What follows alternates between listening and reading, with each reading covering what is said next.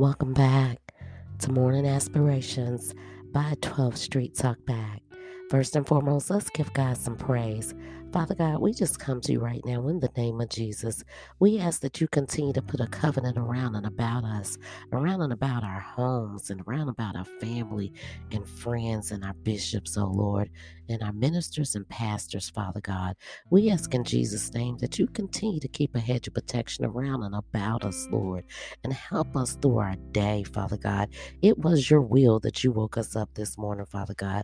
So let us do what you have us to do, that you want us to do, that it being your will, that you gave us the very breath that we're breathing right now, Lord. It was because of your grace and your mercy that we woke up this morning, that you allowed us to breathe lungs out and through our body, Lord. And we just thank you. In Jesus' name we pray. Amen. Listen, guys, I want to try something a little different this morning. It was just in my spirit. So I wanted to take you guys to Ephesians 6:13 through 17. If you would, follow me and take this with you today. Therefore, take up the whole armor of God, that you may be able to withstand in the evil day, and having done all to stand. Stand therefore, having girded your waist with truth, having put on the breastplate of righteousness, and having shod your feet with the preparation of the gospel of peace.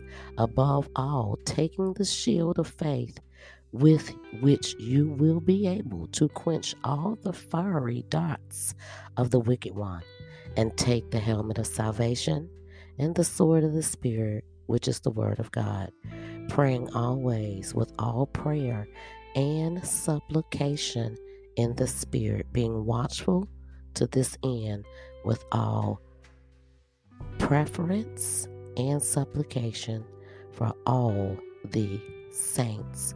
Guys, take that with you today, and remember at all times, continue to gird your waist with truth. Put on your breastplate of righteousness and the preparation of gospel and peace.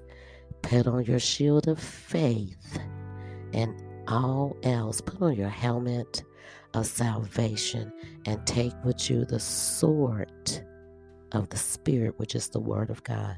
And may you be blessed in your day. And remember, with God, all things are possible. Take that with you today. Be blessed in everything that you do.